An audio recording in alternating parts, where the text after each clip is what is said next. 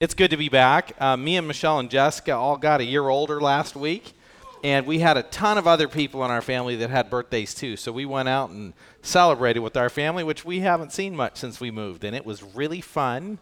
But it's good to be back. But I found myself wandering around this morning thinking, man, I haven't seen you in a long time, and I felt like I hadn't seen anybody in a long time, so it is good to be back. This morning, we are going to be looking at James chapter 4, verse 1 through 12, so if you have your Bibles, open them up, and we are going to be talking about conquering conflict. Hey, wouldn't that be nice if you could just deal with that and put that out of your life once and for all? That would be nice. But that's going to be a challenge based on some of the things that we're going to read this morning from the book of James. However, we are going to have a path to get where the Lord wants us to be. And when you think about conflict, it's not all bad. There are certain kinds of conflict that are good. Like I think about my friends that I love, we have a close relationship with, and we might have a difference of perspective on a biblical issue. And so we might have conflict over that. But conflict is actually just a fun discussion where you sit down with a friend and you just say, well, what do you believe? Why do you believe it? You study scripture, you look at it, and people point out what they think are weaknesses, and you point out what you think are weaknesses. And in the end of it, everybody's better and everybody has a better perspective. And there are times that I've adjusted some of my views because of good friends and conflicts that we've had over those. And there are other people that I know that have adjusted their views. I'll never forget in my preaching class, one of my favorite teachers, we had like a little doctrinal conflict. And I just said, well, that's not what it says if you look at the original language, that's not what it says. And so he grabbed a Greek Bible, he opened it up, he looked at it, and he goes, you're right. I mean, it totally shocked me. I was like, okay, that was not what I was expecting. But sometimes those kinds of conflicts are good. But there's another kind of conflict that is not good. And those are personal conflicts, animosity, when you don't like a person, when you're having difficulties, and there's just personal conflicts. There are certain kinds of conflicts that are not good, and those are the kind of conflicts that we're going to be talking about this morning. And James is going to tell us where those things come from. Have you ever thought about how some of those silly conflicts, how ridiculous they are? Like I think about who are the people, when you think about this, who are the people that you have conflicts with most? And in some ways, I would say, I think about this for myself, it's the people closest to you. It's the people that really, if you think about it, your relationship with them should be the best and the most encouraging. People that are, in some senses, the most committed to each other are sometimes the people that you can have conflicts with.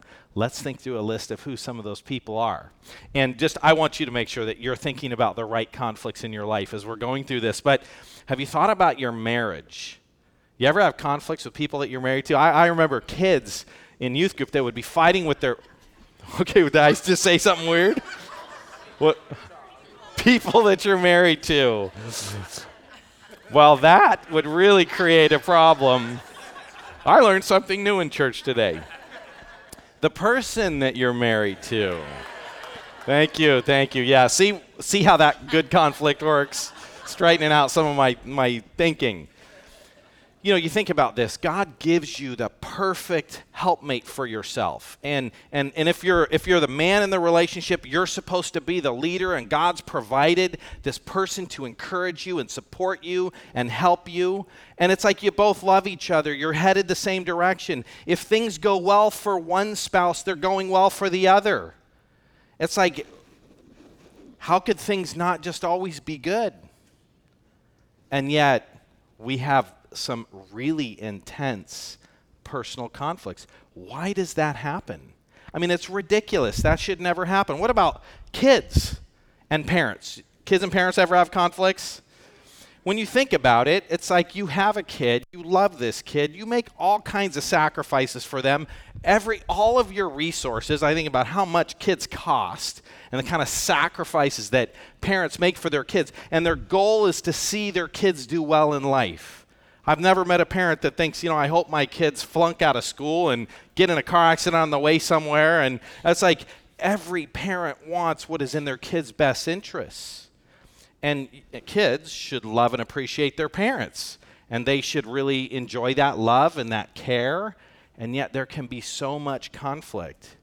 Have you ever gone on a family vacation? Hey, let's get away from all the stress and the pressure in life, and let's just go have a good time together. And so your purpose is to enjoy each other and get a break from life and have some fun. And yet what happens on these family vacations? People get in such fights, they're like, why'd we even come here? And they can't wait to get home and go back to the rest of their life that they were trying to get away from. How does that happen, and why does that happen? And James is going to explain that to us, and he's going to explain a way out of it.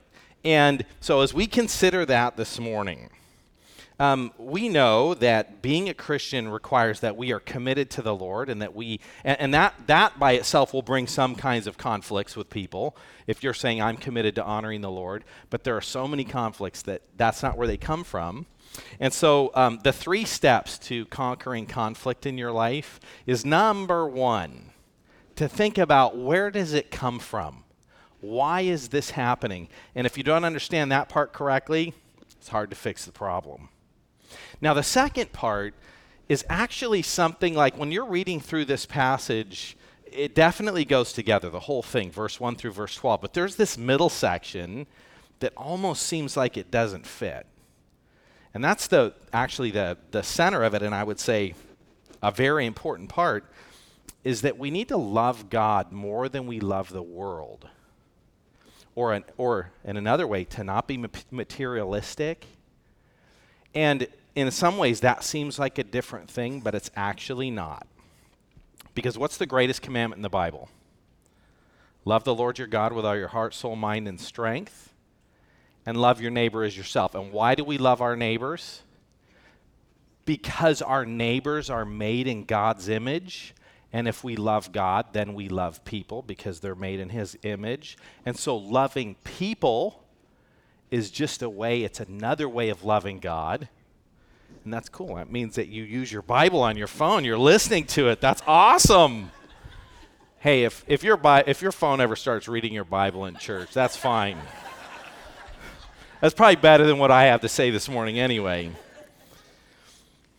But if you really love God correctly, then that's going to actually inform every other relationship you have. And sometimes people view church as, hey, I want to go and I want to be a better person, and I want my kids to go to church so that they can be a better person.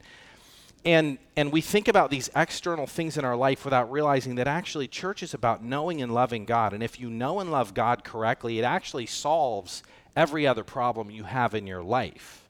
And so some people view church as like a self-help thing, when the reality is, yes, we're helped, but that's actually a side benefit of knowing our God and Creator and being in submission to him. And then the third point, so number 1, figure out where the problem comes from. Number 2, love God more than you love the world or you love yourself. And number 3 is, don't be judgmental toward other people. And so we're going to look at that this morning in James, and it is so good. Now, one of the things that I think about with James is he is so passionate about these things. And one of the things that you see in James wants people to know that they're really believers. And then he wants them to actually live like a believer. And I just think about, why is that? And it's because James grew up as a religious Jewish person, following the Old Testament. But he was not a believer. He did not know God. And the reason we know he wasn't a believer and he didn't know God is because he rejected Jesus during Jesus' life. He thought Jesus was like his crazy older brother. And at one point, the whole family gets together to go rescue Jesus because he's making a fool out of himself and making a fool out of the family. And so James knows all these things. He's been disregarding all the things that Jesus taught him as a kid, growing up with his older brother. And finally, he comes to understand it, and he sees how much he was missing it. And now he's so passionate for everybody to know what Jesus was teaching and to really genuinely follow Jesus. And so I love James, and that's why James sounds actually so much like Jesus. So let's look at the first thing, is this. How do we resolve conflict? It's James chapter 4, verse 1, and the first half of chapter 2. You got to identify, where does a problem come from? And so here we go. What causes quarrels and what causes fights among you? How would you answer that? It's because I'm around a bunch of knuckleheaded people. They do all these really dumb things. It's hard to soar with the eagles when you're... Okay, never mind. What causes quarrels and what causes fights among you? Is it not this, that your passions are at war within you? You desire and you do not have, so you murder. You covet and cannot obtain, so you fight and you quarrel. And so when we take a step back, we got to recognize that we have conflicts with people because we are so self-centered. We want what we want, and we demand that we have it. So now think about this. Every time you get in a fight with anybody, what is it that you wanted that you didn't get?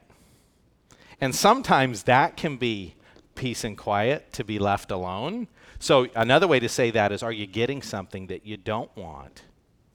And what really causes these quarrels and conflicts in us is that we don't get what we want, or we get something we don't want.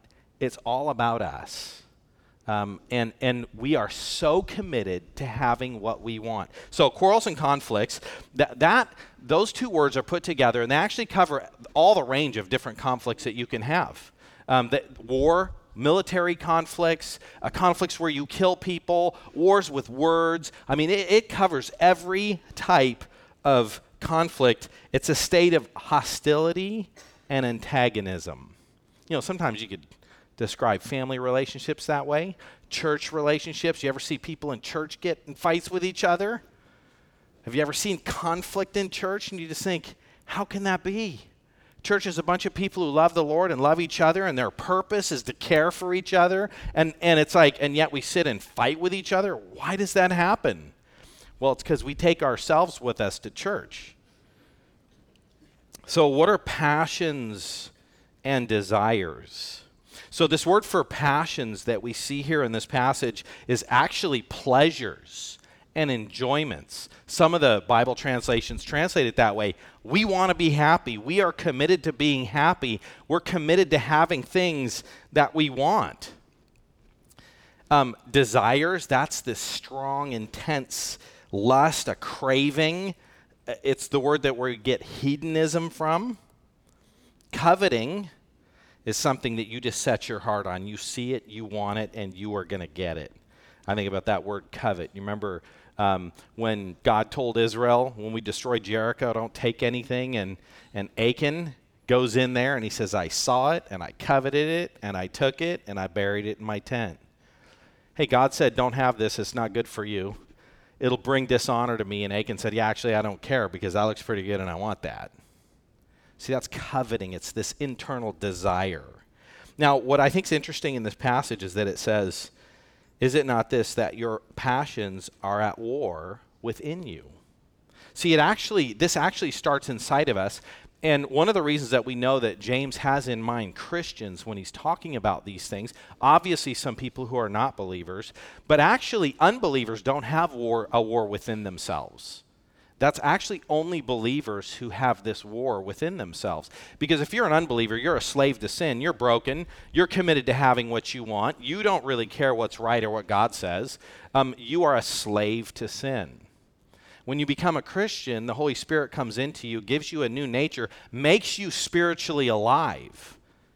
And now you actually desire to please the Lord, except Romans chapter 7 describes how we're still stuck with this sinful flesh.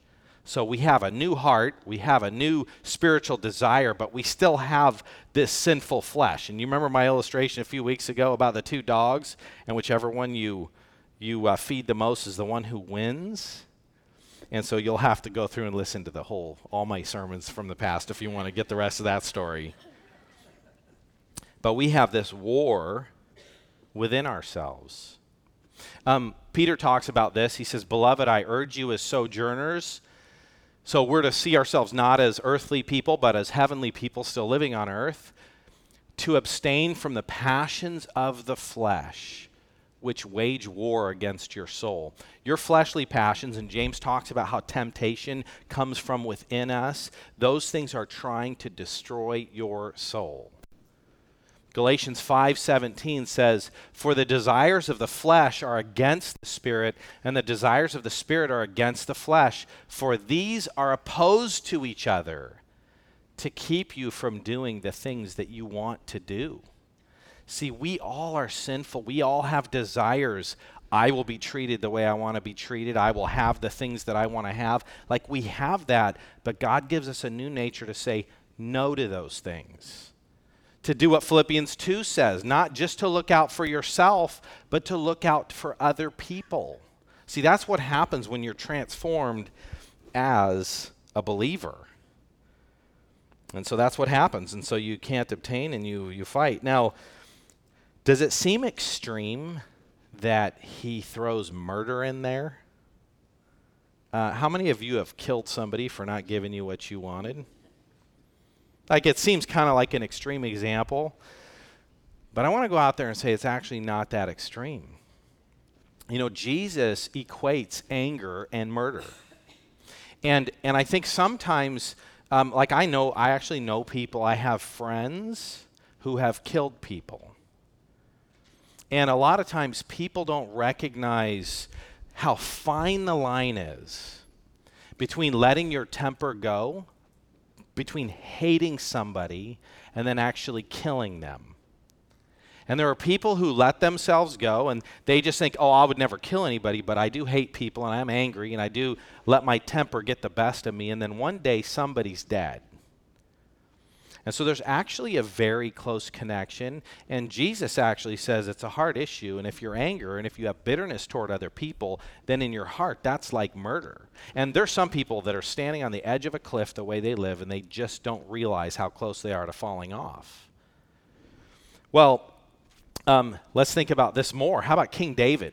Like, you read King David's life, he's this faithful guy all through his young life, and then he ends up having an affair and murdering somebody to cover it up. You know, I'll just tell you, if you go to, like, statistically, think about, like, the abortions that happen in the United States. I have a friend who runs a pregnancy center, and she told me that 70% of her clients, people considering abortion, come from Christian churches. You wouldn't necessarily expect that, but there's so much pressure, shame. I got pregnant and I wasn't married, and you can't tell anybody, and there's all kinds of things that happen. Like, I've heard all kinds of things about somebody had a baby out of wedlock. Should we have a baby shower for them? And there's all kinds of things where you have people that just in this moment, they're so intensely overwhelmed and they just feel like, I'll do anything to cover this up. And in some ways, there's a lot of people who are just like King David, this man after the Lord's own heart, who kills somebody to cover something up. And so and by the way, that's a whole nother topic for how the church ought to respond to people that are struggling with sin. You shouldn't think I'd be better off killing my kid than facing people at church. That is not what should be happening.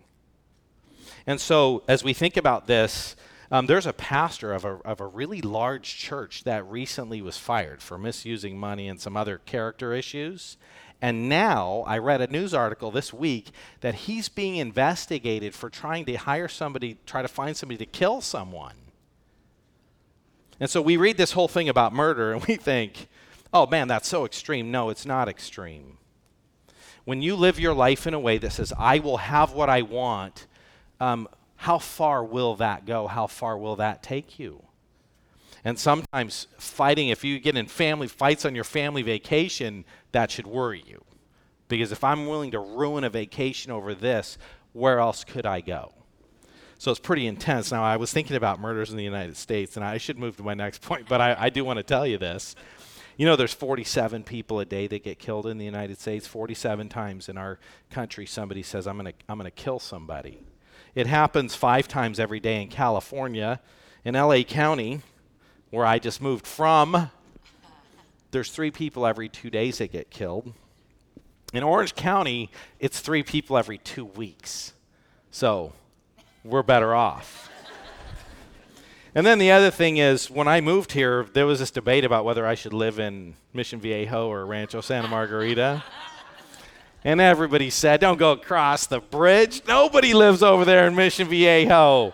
You guys should have done your research, because you might have been able to convince me, because in Mission Viejo, in the last 2 years, one person got killed. So I don't know. That's a pretty safe city. Rancho Santa Margarita, in the last 7 years, nobody's been killed. I don't mean nobody's been killed. I mean nobody's been murdered. So you are safer in Rancho Santa Margarita, and nobody gave me that sales pitch for moving in. I might have thought twice. Hey, we need to think about our passions and them not taking control of us. And then this is actually the most important part. That's an important thing to diagnose it correctly, but to solve this problem really comes down to, do you love God or do you love the world? Like, where do your affections lie? Who is it that you're committed to serving? Because if life's about you, who knows where that will go? If life is all about God, that reinforms everything that you do. So let's actually just read this, and there are some other things in here that are really good, so we're going to dig into these. But the second thing is this: we need to love God instead of the world. James 4:2, so he says that you're coveting and you're killing people to get what you want. And then James actually says something here that God said to David after he killed Uriah. Do you remember when David kills Uriah and God says to him, hey, if you wanted more, all you had to do is ask. I love you. You're my kid. I gave you all the stuff you asked for. All you had to do is ask. Instead, you kill somebody to get something. Well, this is what God says to us. You don't have because you don't ask. That's about a relationship with the Lord, and it's just like saying, I'm here to get stuff for myself, instead of saying, God, you own everything, and you're the one who provides everything, and whatever I want, I'm going to pray for. Now, you think David would have gone to God and said, hey, God, that lady over there married to somebody else. Can you give her to me? You think David could have brought himself to pray that kind of prayer? No way. And I think a lot of times the reason that we're distant from God and the reason that we don't ask for things is because they're things that we know God would hate, but we want them. He says you don't have because you don't ask, and you do ask. When you do ask, you don't receive because you ask wrongly to spend it on your passions. And then he says, you adulterous people. Don't you know that friendship with the world is enmity with God? Therefore, whoever wishes to be a friend of the world makes himself an enemy of God. Or do you suppose that it is to no purpose that the Scripture says he yearns jealously over the Spirit that he's made to dwell in us? So James starts by just saying you need to love God. He needs to be the one that you're committed to. And you don't have because you don't ask.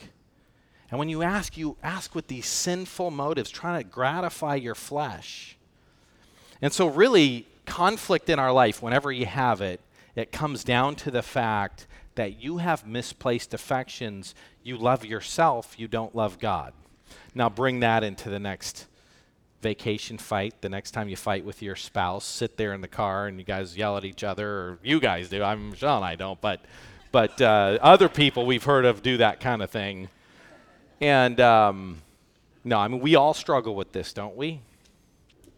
And so he just says your affections are misplaced. It's interesting how God compares his relationship with people, how he compares it with marriage.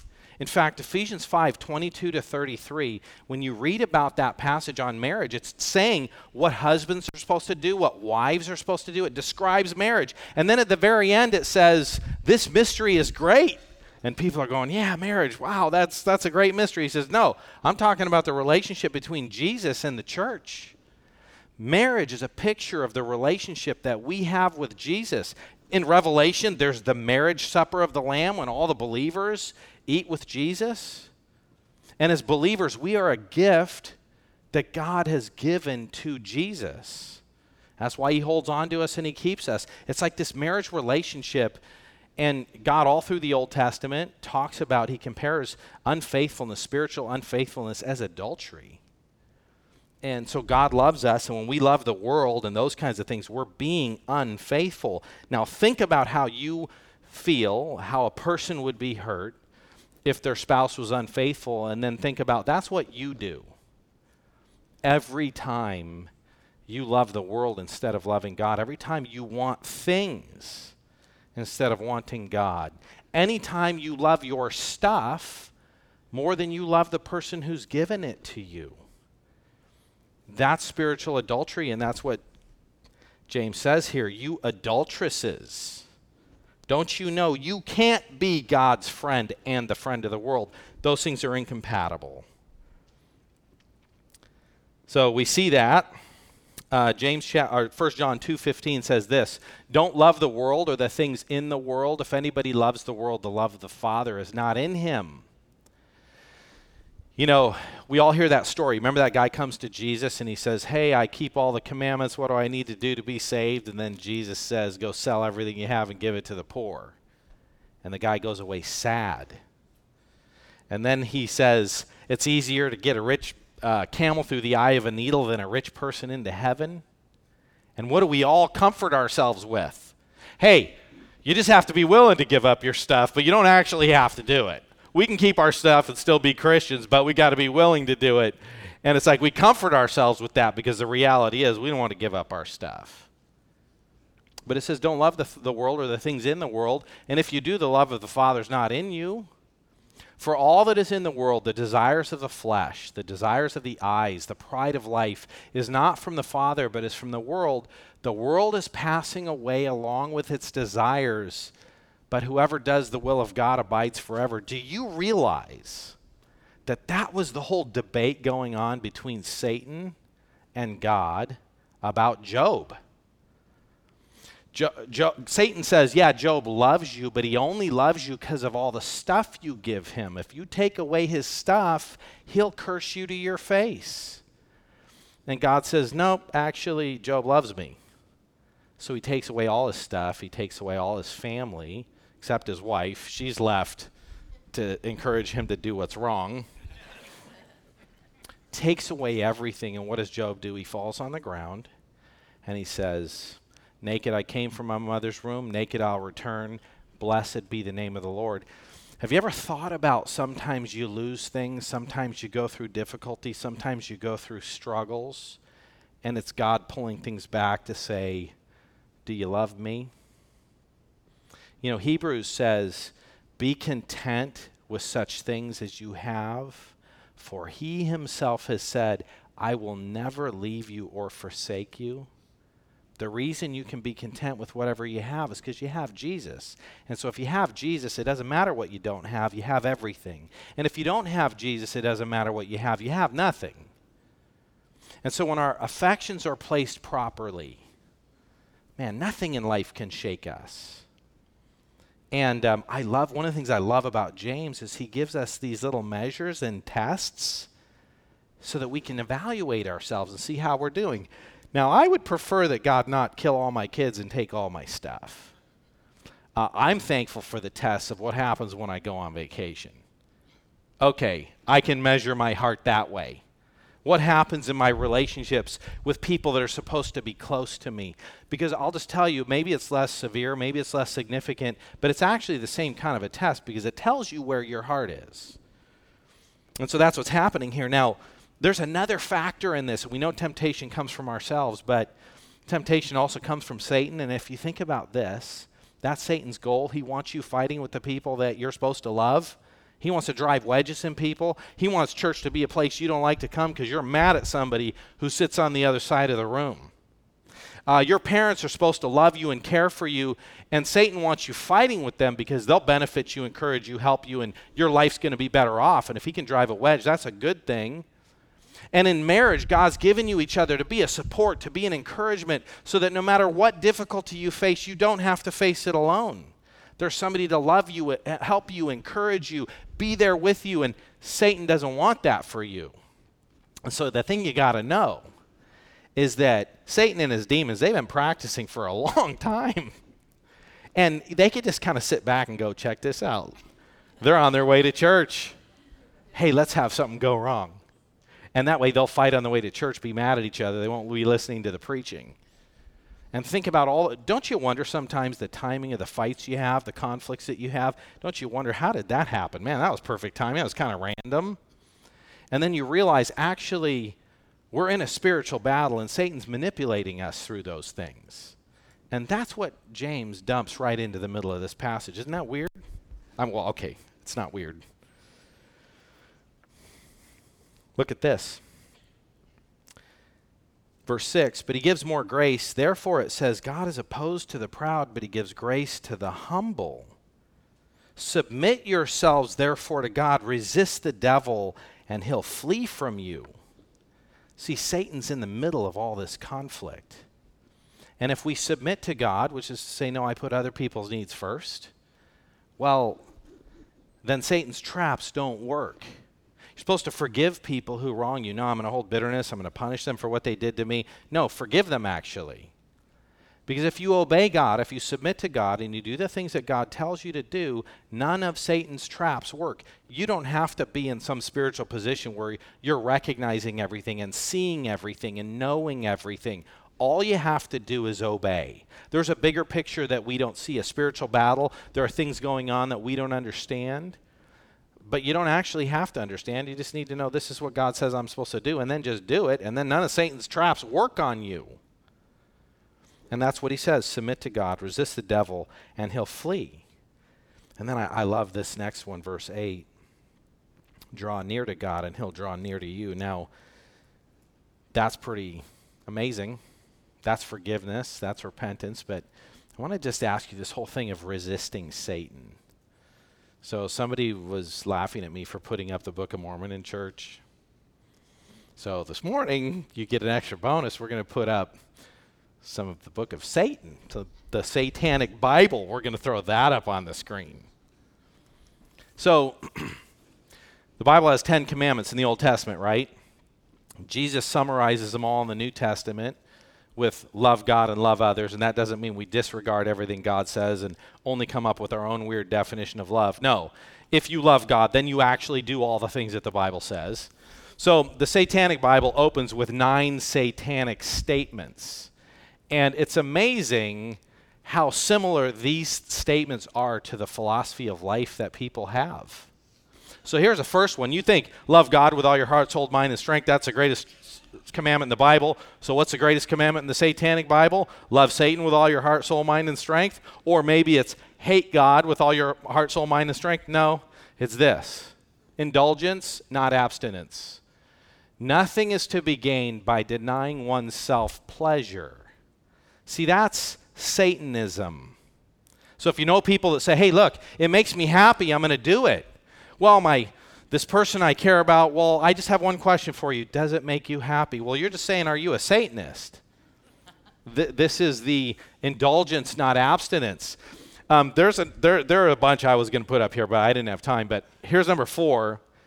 Kindness to those who deserve it, not love wasted on ingrates. See, the Bible says, love your enemies, do good to those who persecute you. Satanism says, love people who love you and hate people who don't love you. One of the other commandments is vengeance. Take vengeance on your enemies. Don't let people get away with things. Or they'll just, be nice to people who are nice to you. Be mean to people who are not mean to you. Okay, I didn't put it up there, but I said it anyway. But number 4, it's unproductive to waste your energy on people who will not appreciate or reciprocate your kindness. That's Satanism.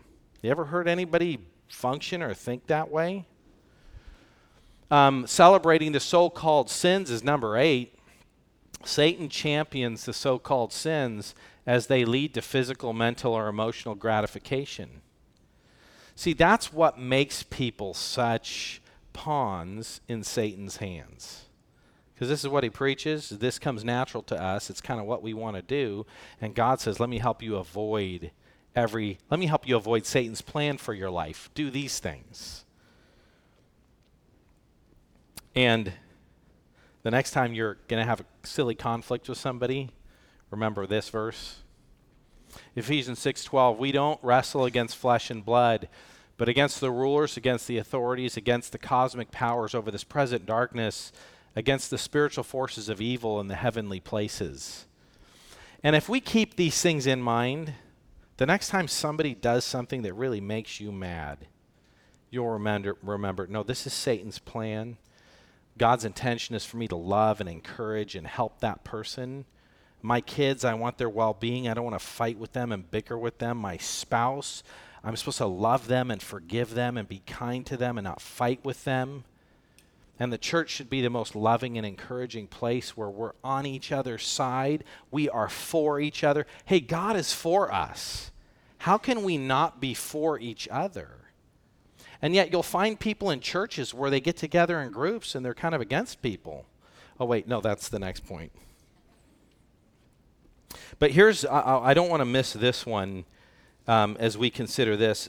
It says this, draw near to God and he will draw near to you. What an amazing promise that God, that this is forgiveness, this is repentance. When you come to God, he comes near to you. It is never too late. There's nothing you've done wrong that you can't run to God. That's one of the things Satan wants, is he wants you to run away from God when you mess up instead of running to God. And I think we need to take a cue from that in the church. When people blow it and people mess up, they should be able to run to us. They shouldn't feel like they should run away. And so to think about, that's an interesting balance. Because we are also people of truth. We do want to tell people the truth. We're willing to say things that people might not like to hear because it's what God says. But we need to be the kind of people that people can run to. And then it says this, repentance. Cleanse your hands, you sinners. Purify your hearts, you double-minded. Do you love God or do you love the world? Stop doing that. Be wretched and mourn and weep. Let your laughter be turned to mourning and your joy to gloom. See, you got people who just say, I want pleasure. And James is saying, no. When you're sinful, when you love the world, when you've been an adulterer to God, that should break your heart. You should mourn. You should grieve. There are so many people that say the biggest problem people have is guilt. If we could just get rid of guilt, they wouldn't be so depressed. I know people that have been involved in ongoing sin, and then they go get antidepressants, and then they feel better about their sinful life.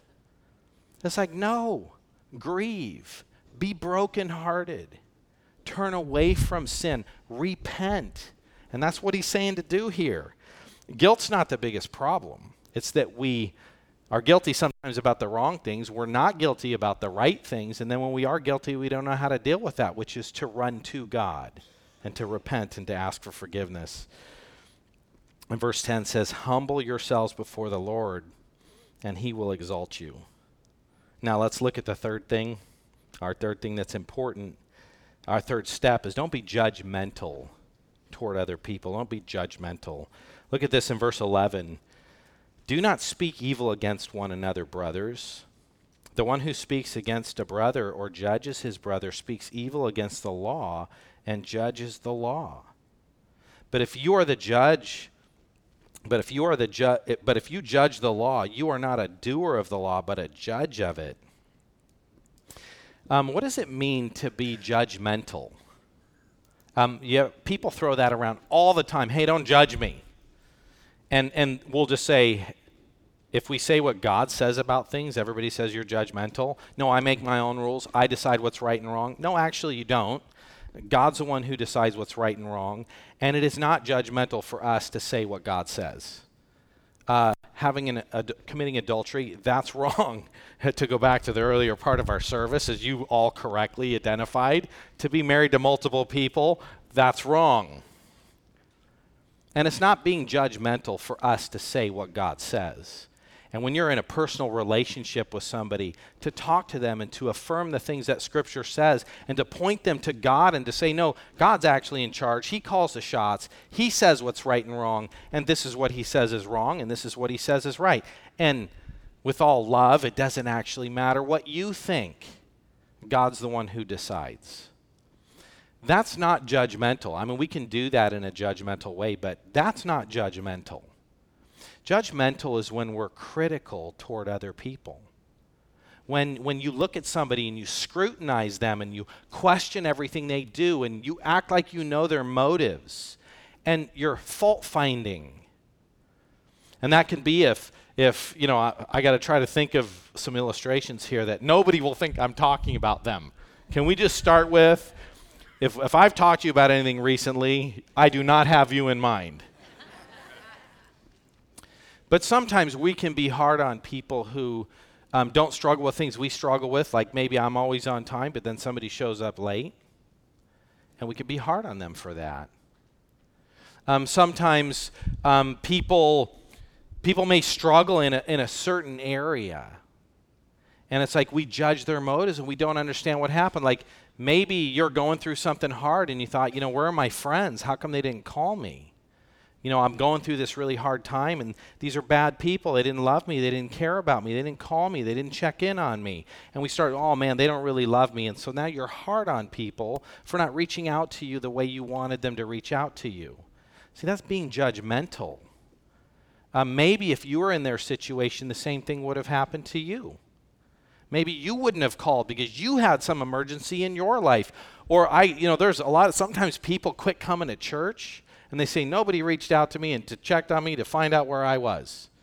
And it's like sometimes people get frustrated by that. In fact, somebody was just sharing how much they appreciate this church because people actually check on them when they're not here. I think that's a great thing. But sometimes we're hard and we're critical toward other people and situations that we don't even fully understand. And we judge other people as though they report to us. And that's how James wraps this all up as he says this. Verse 12, there is one lawgiver and judge, he who is able to save and to destroy, but who are you to judge your neighbor? God sorts everything out. He's the one who corrects what's wrong. He's the one that affirms what's right. He's the one that blesses people or punishes people. That's God's job. It's our job to just love everybody, to forgive everybody, to encourage everybody, to be kind to everyone, to return good for evil. That's what God's called us to do, not to scrutinize other people and be hard on them, not to be critical, not to be judgmental. And you know this, that you're doing this when you get around with people and talk bad about someone else. Point out their flaws. You notice how so-and-so always does this? And sometimes we do that. That's being critical and judgmental, and that's not what we should do. I love Romans chapter 14. We're going to close with this. Romans 14:4. Who are you to pass judgment on the servant of another? See, we just remember that actually everybody is God's servant. It's not our place to judge them. It's his place, God's place. It is before his own master that he stands or falls, and he will be upheld, for the Lord is able to make him stand. So when you lie, that person's headed nowhere fast. No, actually, if they're a Christian, God's going to get them where they need to be. If you blow it, if you've messed up, God will get you where you need to be. You are God's servant. Quit worrying about what everybody else thinks and please the Lord. And we need to quit acting like other people serve us. They serve the Lord. And so I love this. If we put these things into practice, we'll quit having all kinds of dumb conflicts. We'll love each other in the church. Satan loves to distract people. If the church loves each other and works together, they'll reach the lost. If all they do is fight with each other, they accomplish nothing. So, let's close. Lord, thank you for your kindness. Thank you for the way that you love us. Thank you for this path. God, help us to love you, and that, Lord, we would stop following our passions, that we would be able to take a step back, see ourselves for what really is going on in our life. Lord, help us to own those things. And Lord, I am just so thankful that we can always run back to you. Help us to be people of repentance. In your name, amen.